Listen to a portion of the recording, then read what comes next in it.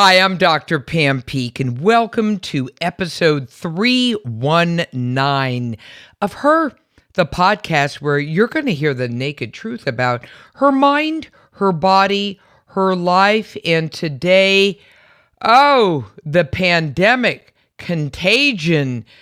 That's right. You heard me. This is going to be a terrific show with an amazing expert. Know that this episode is made possible by our wonderful friends at Smarty Pants Women's Vitamins, the delicious once-a-day gummies that contain all of the essential vitamins, minerals, and omega oils customized just for women. To learn more, hop on over to smartypantsvitamins.com. Now, here's your first reminder to click on iTunes after this episode to rate and review the show because I love your feedback. All right, it's time for Her. Her, the podcast. The naked truth about women. Her mind, her body, her life. It's all about her. Raise your hand if you've just had it with this pandemic already. Now, come on now. Oh, my heavens. And this is now a year, right, since this whole thing really started. And people are just raising their hands they're exhausted, they're somewhat frustrated, there's just so much going on. But when was the last time you lived through a pandemic? Well, maybe the answer is never, based upon your age. But one of the things that's really lacking here is a historical context. And so that we could really say how well we did this last year.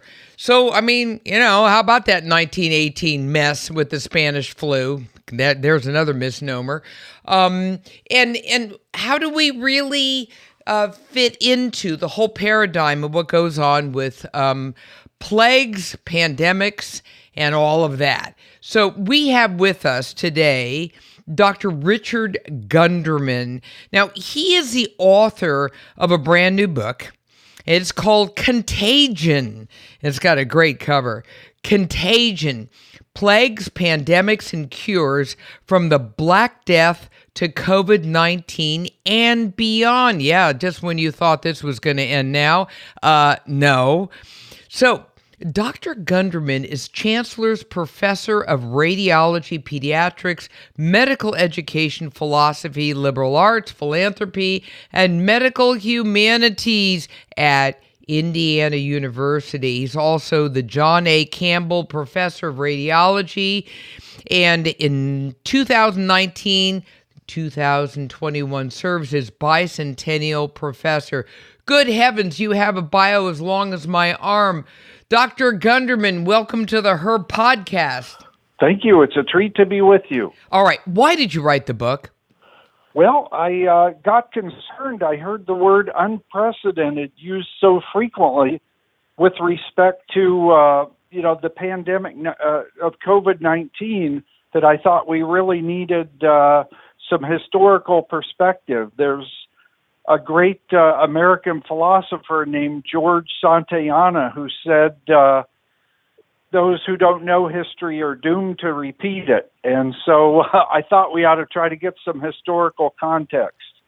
Well, give us some historical context then. Well, pandemics have been around at least as long as there have been human beings, and perhaps a good bit longer than that. We have some prehistoric signs that people before recorded history suffered pandemics, and certainly there have been many pandemics over the course of recorded history. One of the most famous ones occurred among the ancient Greeks, where this is old history, but the Spartans and the Athenians were at war in the 6th century BC, and the Athenians withdrew within their city walls, and basically they became so overcrowded, people living almost on top of each other, that a plague broke out, and that really hurt the Athenian cause, and they ended up losing the war.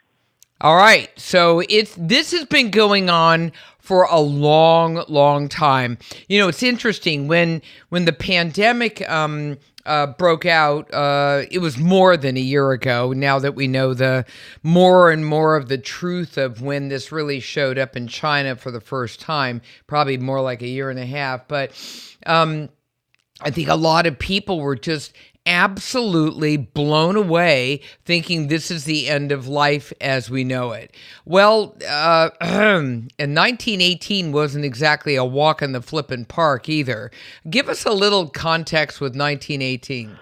Well, I think you could make a pretty good case that was even worse than the pandemic we're enduring now. We think that perhaps as many as 500 million people were infected worldwide, and that perhaps 50 million people died. And of course, 100 years ago, the population of the Earth was quite a bit lower than it is today. I think we're at about 125 million cases worldwide of COVID-19, with a bit over 2.5 million deaths. Now, I wouldn't want to minimize for a second the disaster of 2.5 million people dead and many more infected. But, the numbers are relatively small compared to what the world endured between 1918 and 1920. Okay. And so, again, it's all relative. And when you think about it, I've seen some of the pictures, as obviously many people have now, thanks to social media, real pictures from what took place then. People complain about, having protective, the PPE, the protective equipment on board. My God, the nurses were just, walking around with little, flimsy masks, and God knows what kind of hygienic or lack thereof when you had these huge wards with one person right next to the other person. I don't know. And then this was complicated further by a war. We were flipping at war, and so talk about global transmission because of the war. That's interesting. So, okay, let's kind of flash forward here for a minute now then, knowing that pandemics and plagues have been around for quite some time. How did we do? Where have we gone right? Where have we gone wrong with the current pandemic with COVID-19? Boy, that's a great question. I think one triumph we can all really revel in is the speed with which the viral genome was sequenced. We knew what its genetic material was like, and that made it possible to design vaccines, that people could be immunized with. And gosh, just, 12, 14 months since the first case in the United States, we're now immunizing about 2 million people a day. I think if people had said that would happen a year ago, a lot of people would have shaken their heads in disbelief. But here we are doing it. So that's certainly one of the brightest parts of the story. I think there were also some relatively dark parts. For example, almost exactly a year ago, you had public health authorities, on 60 Minutes and other television programs saying that mask wearing really provided no benefit, and people didn't worry about masks. Now, of course, we changed that story in pretty short order, but I think when we have sort of reversals of recommendations like that, it can undermine confidence. And I think some people are more skeptical today about public health recommendations because they feel like they're changeable. All right. Now, what about, so there's a lot of misinformation, for instance. And what about the school closures and the business closures? Yeah, well, if we can keep people out of confined spaces, particularly poorly ventilated confined spaces, that should help reduce transmission. But of course, the threat posed by the disease varies a lot by age. So, the majority of people who've died of COVID-19 have been elderly people and even people living in long-term care facilities. So it could be, one could argue either side of this question, but it could be that at least small children, being together, say in preschool or elementary school, doesn't pose such a big threat. It looks like a relatively small amount of the transmission has taken place there, and these younger people don't tend to get as sick as older folks. But, on the other hand, we have to balance the public health risk, the number of new infections and people needing to be hospitalized and so forth, against, the educations of our children, people being able to earn a living at work. And so it's a very complicated subject. Certainly, biology, medicine, public health need voices in the conversations, but we also need to be mindful of the larger impact on people's lives. It's interesting. People used to just blow off things like, washing your hands and, making sure that if you sneezed, people now know, obviously, you want to sneeze into your elbow, but usually they do it right into their hand and then, shake hands with somebody else or lift something up. What's been fascinating is that there's now this very, very heightened awareness of hygiene. And so that's quite fascinating, and I see a lot of it sticking. This isn't just like a bling moment where one moment we're attentive to hygiene and then the next we're not. I think this is going to have a real lasting effect, and that's just my general feeling. What's also fascinating is that what happened to the flu? The flu normally takes out about 65,000 people a year, and nobody blinks. They're like, okay, 65,000. I mean, that's a lot of people. Now, could we also have less of that if we had more hygiene? Absolutely no question. What happened to the flu this go around? I think it's the belief of epidemiologists and infectious disease people. There's a thing called viral interference. And we think that the COVID was just so powerful in its ability to be this infectious and penetrate so deeply that it basically, kicked our boy influenza to the curb. It'll be interesting to see what happens after this as we tend to go forward. Let me ask you a question. How important is it that we know the absolute truth about where it came from? Yeah, I think that's a very important point. And obviously, people take very different views. Some people think it might have jumped from a non-human mammal or, bird species into human beings, say in a wet market in Wuhan, China. Other people are wondering whether it might have, escaped from a lab or something like that. I personally think it's pretty important that we try to get to the bottom of it. Because if we can figure out the conditions where this occurred, we could do our best worldwide to help reduce those conditions and maybe prevent the next pandemic. I'm just going to throw it out there and just let it go at that, I suppose, unless you have a thought. But I just think that our little, pals in China have not been forthcoming the way they should have. And they've even admitted that the cases started much, much earlier than when we, started having conversations about this a year ago, say March or so, or back and forth. And that has not helped in our ability to be able to get over there and investigate and get the absolute truth about where it came from. Look, if it there was a mistake in the Wuhan lab, and our State Department people were there within the 2 years prior to the onset of all this, and they issued a report, which is quite public, stating that there were all kinds of problems with that lab in terms of security and the rest of it.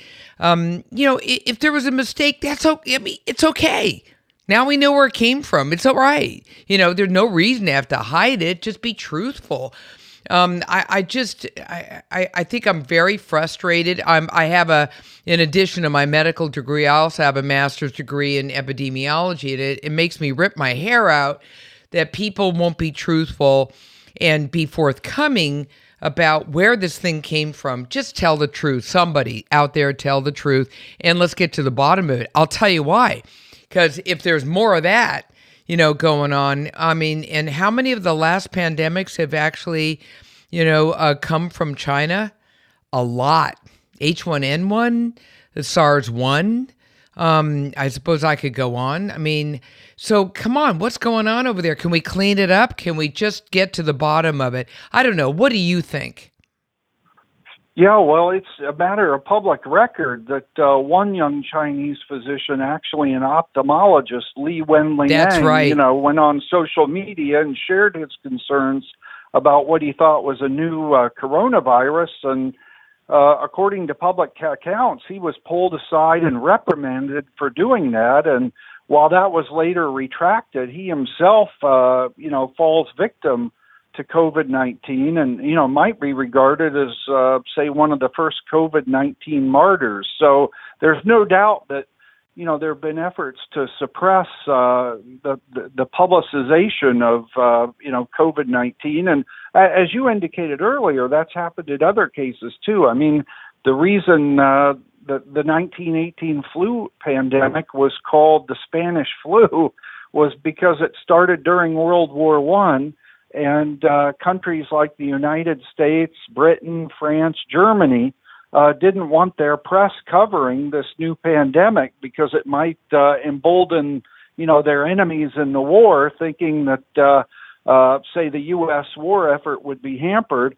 But of course, Spain was not a combatant, wasn't involved in the war, so its press covered the pandemic, and pretty soon it became known as the Spanish flu, although I don't think there's anybody who thinks it originated in Spain or hit Spain especially hard. I know, and I'm sitting back thinking, really honestly, Richard, I think that I just wish to heaven that people would stop politicizing, these global medical issues. Just, can we just kick that, politics to the curb, and can we just stick to, very transparent, straightforward truth?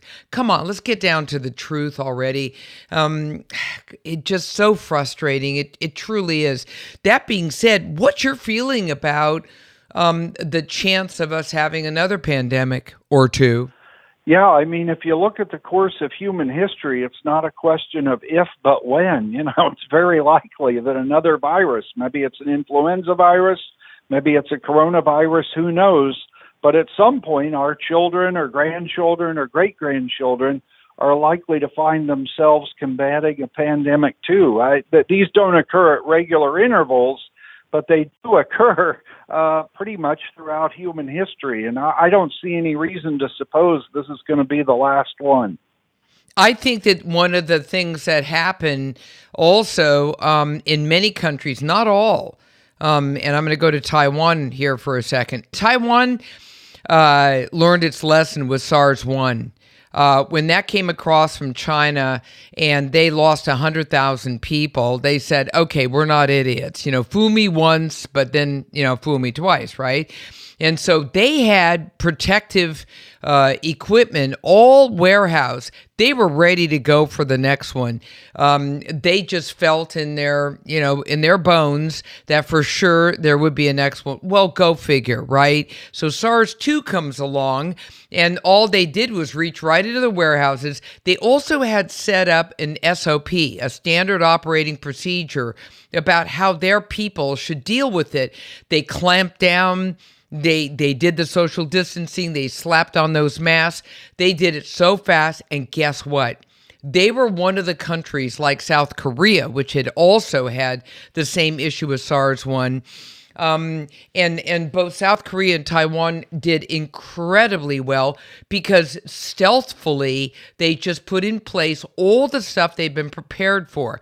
Look at us. Are you kidding? We didn't learn a damn thing with SARS-1.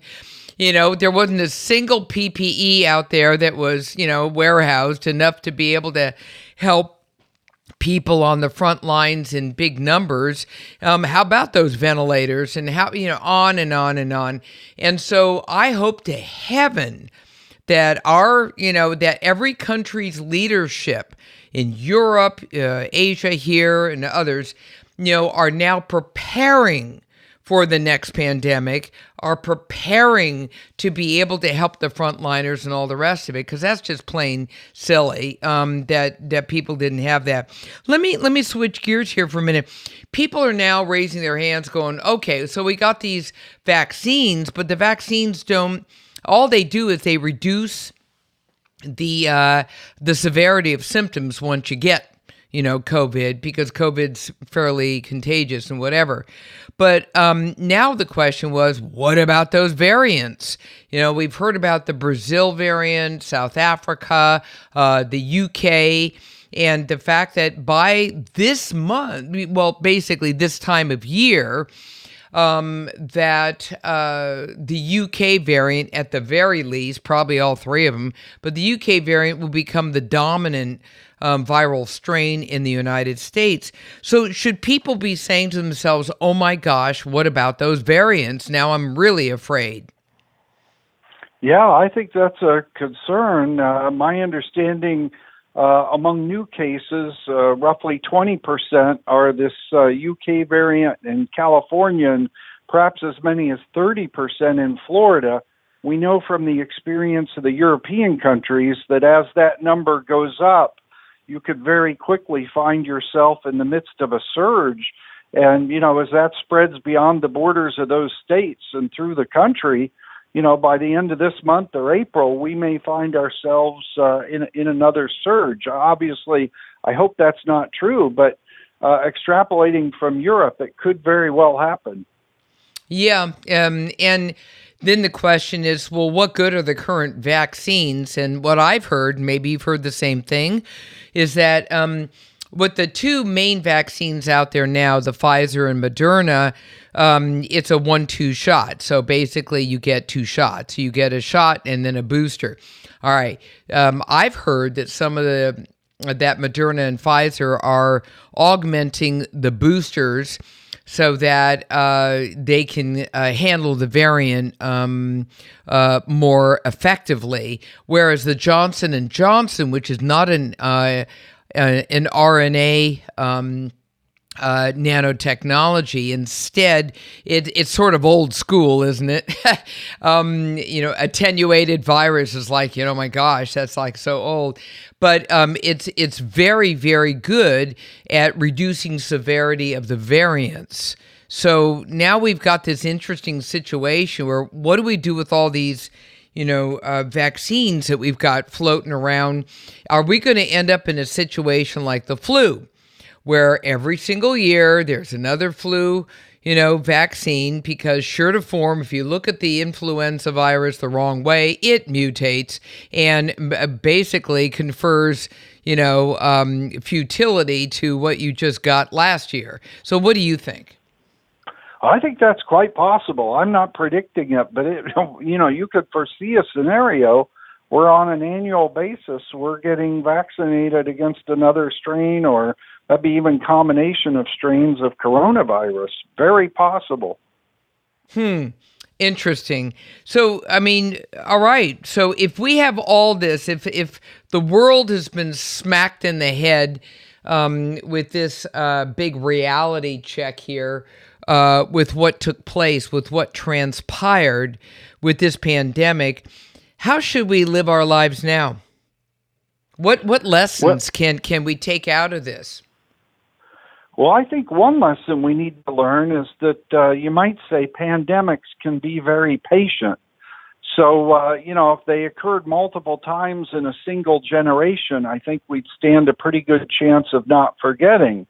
But, if they come around every 2 or 3 generations, or even 100 years, our level of concern, maybe even our memory of them, may fade over time. And when the next one rolls around, we may find ourselves ill-prepared again. So I think somehow we need to preserve the memory of these pandemics and make sure we pass these lessons down from generation to generation. Oh, I love that. And I think that's really smart. I also think that, quite frankly, it's kind of interesting. The global pandemic collided with a global epidemic of obesity. and diabetes as well. And I just saw numbers this morning that said 90% of the people who passed away with COVID, outside of super frail people and very old people, were obese. Fascinating. Yeah. And so you have a pro-inflammatory state, which is what obesity confers. And oftentimes obesity will then also have comorbidities, meaning that you've got other disease entities going on with the obesity, to include high blood pressure, heart disease, diabetes. And this is just exactly the lowered level of immune strength that the COVID needs to be able to rock and roll and get in there and raise havoc. What do you think of that? Boy, I think that's a great point. I mean, people have been very puzzled that one of the richest nations on the earth, the United States, seems to account for 25% of worldwide deaths. We're obviously nowhere near 25% of the world's population. How can that be? And why have continents like Africa been relatively spared, in the number of deaths? And I think one reason for that is probably some of the diseases of affluence you were referring to. Namely, we have such high rates of obesity, which, as you say, confers an increased risk for disorders like diabetes. So our population is basically not as robust when it comes to withstanding the onslaught of a virus like COVID-19. That's a great point. Yeah, and again, it's a lesson to be learned, which is, folks, when something like this kind of viral pandemic shows up at your front door, are you literally prepared? Are you prepared more than just having, PPE around and your masks and whatever? Are you literally physically prepared? Is your body some kind of a welcome mat, to a major virus like this because you're not taking good care of yourself? I mean, maybe this is a wake-up call to a lot of people that to be able to survive, you have to take care of yourself. You got to be fit enough to be able to survive, because I got news for you, and I'll put money on it. This is not our first rodeo with a pandemic like this in our lifetime, because we now have open borders. We now have people who have multiple levels of immunization or not immunization. We fly in and out. I mean, remember what happened in Wuhan? They had the Chinese New Year. And people came from all over the world, and they celebrated and they flew in and out of China. And oh my gosh, there off you went. And what's that really all about? So, at the end of the day, there are a lot of lessons here, hygiene lessons, taking, in other words, washing your hands, things like that. There's one other thing that's really neat here, Richard, and that is most people have spent almost no time thinking about environmental ventilation. It's so interesting. At the beginning of this whole thing, the safest place to be, quite frankly, was outdoors. Just get outdoors. And so when you go into buildings now you're saying to yourself, do they have a HEPA filter that is going to be able to grab all these, particles? Is there adequate ventilation in the building? It's basically looking at building health, as it were. I mean, like the actual, architectural building of itself, health.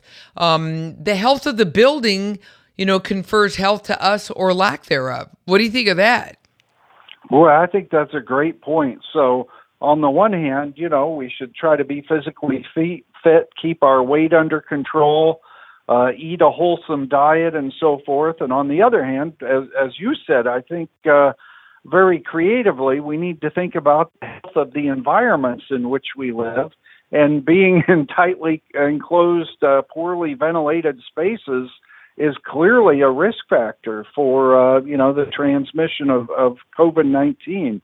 So hopefully this opens our eyes and gets us paying attention to some things that I think we've become relatively complacent about. And I hope we take that lesson seriously and make some modifications.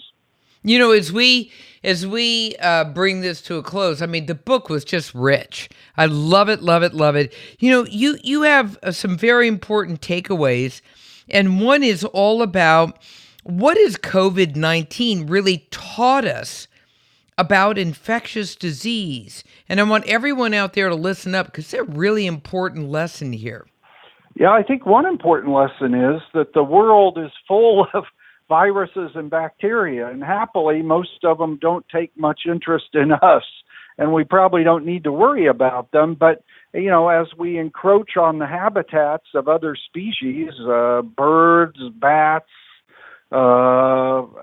pigs, and so forth, as we force them into tighter and tighter spaces, you know, the risk of transmission of viruses and bacteria in their populations goes up.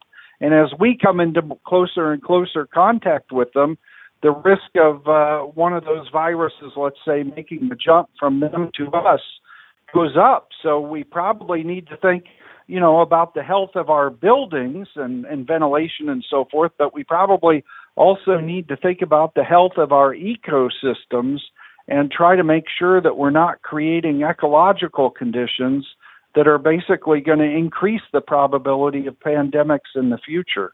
What do you think of wet markets? Well, they don't seem like a very good idea. So, you know, it's good to see the wet market in Wuhan closed. And, you know, I suspect that's a lesson other countries could learn from too, although we have to bear in mind, you know, there are people whose livelihoods, whose abilities to feed their families may depend on wet markets. So if we're going to try to close wet markets down, we certainly need to think about the, you know, economic and livelihood consequences for other people and hopefully develop alternatives for them. You know, I almost feel like I'm having one of those Greta moments about the climate, you know, speaking of our little Swedish friend. I think this, as a final lesson, I think this should really compel us to take a moment and just think about what in the heck we're doing with our entire, you said it beautifully, ecosystem within which we live. That means the animals, that means the plants, that means the climate, everything. Because, you know, this whole issue of global pandemics doesn't happen in a vacuum. Let's think about what we're doing to render our own environment so dangerous that it becomes, you know, a petri dish for developing these kinds of microbes that get out of control.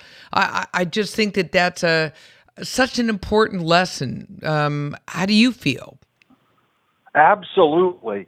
I mean, you know, we have bacteria in our intestines that make vitamin K. We need to live. We can't make beer or bread without, you know, fungi, which we commonly call yeasts. You know, in many cases, these microorganisms are very important to us. And I don't think we could just regard them as enemies. We need to see how they fit into the larger ecosystem with the birds and the bats and so forth, and be thinking about ways we can coexist peacefully rather than posing a greater and greater threat to one another's existence. I'm so glad that I had you on for this interview because this is such an important discussion. Everyone out there should be listening to this. This isn't some one-off pandemic and get this mother over with and move on and just go back to where we were. No, this is a golden opportunity to think about where we are now, how we got here with this big mess, and how we can proceed forward in a better way and really start doing some cleaning up here. We already cleaned up our hands. You know, we're already like washing hands like it's going out of style. So how about we wash up our environment? How about we wash up, you know, our ecosystem?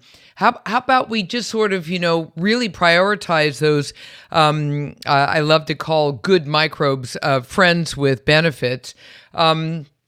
And then the ones that are more harmful, let's let the good guys take care of them. It's a beautiful balance out there in nature. So why don't we create a better environment that will foster that? So I just love this conversation because, at the end of the day, if you don't know history, if you don't know that this kind of thing most definitely has occurred since the beginning of time, and it's not going to stop after this COVID crisis is, much more contained, there's going to be more. So the question is, are we prepared? Are we doing what we can to clean things up? And are we learning? It goes back to that Albert Einstein quote, in the midst of difficulty lies opportunity. Let's find those damn opportunities. Absolutely. All right. Now, one last quote. Give everyone a nugget, a little golden nugget that they could take with them, a little bit of wisdom about what comes out of this fantastic book. Well, thank you very much. How about we make it a twofer? One would be those who don't learn the lessons of history are doomed to repeat them. And the other would be we should never let a crisis go to waste. And I hope we're learning the lessons of this crisis. I love it. Oh my gosh, that's just absolutely excellent. So everyone, we've been talking with Dr. Richard Gunderman, and he wrote a book that I just found amazing. It's a gorgeous book. It's easy to read, and it's something that you should definitely have a look at if you're going to learn anything from this entire experience with the COVID-19 pandemic. So the title of the book is Contagion, Plagues, Pandemics, and Cures from the Black Death to COVID-19 and beyond. Because, honey, if you think this is the end of it, forget about it. Not happening. And everyone out there, take a moment right now to hit iTunes, rate and review the show, because I'm sitting here waiting to hear from you, and I am Dr. Pam Peeke, host of the Her Podcast. Follow me on Facebook at Dr. Pam Peeke or Twitter and Instagram at Pam Peeke MD. And remember to catch every single episode of the Her Podcast on iTunes or Radio MD. Hey, listen, thanks for listening today. Stay safe and stay well.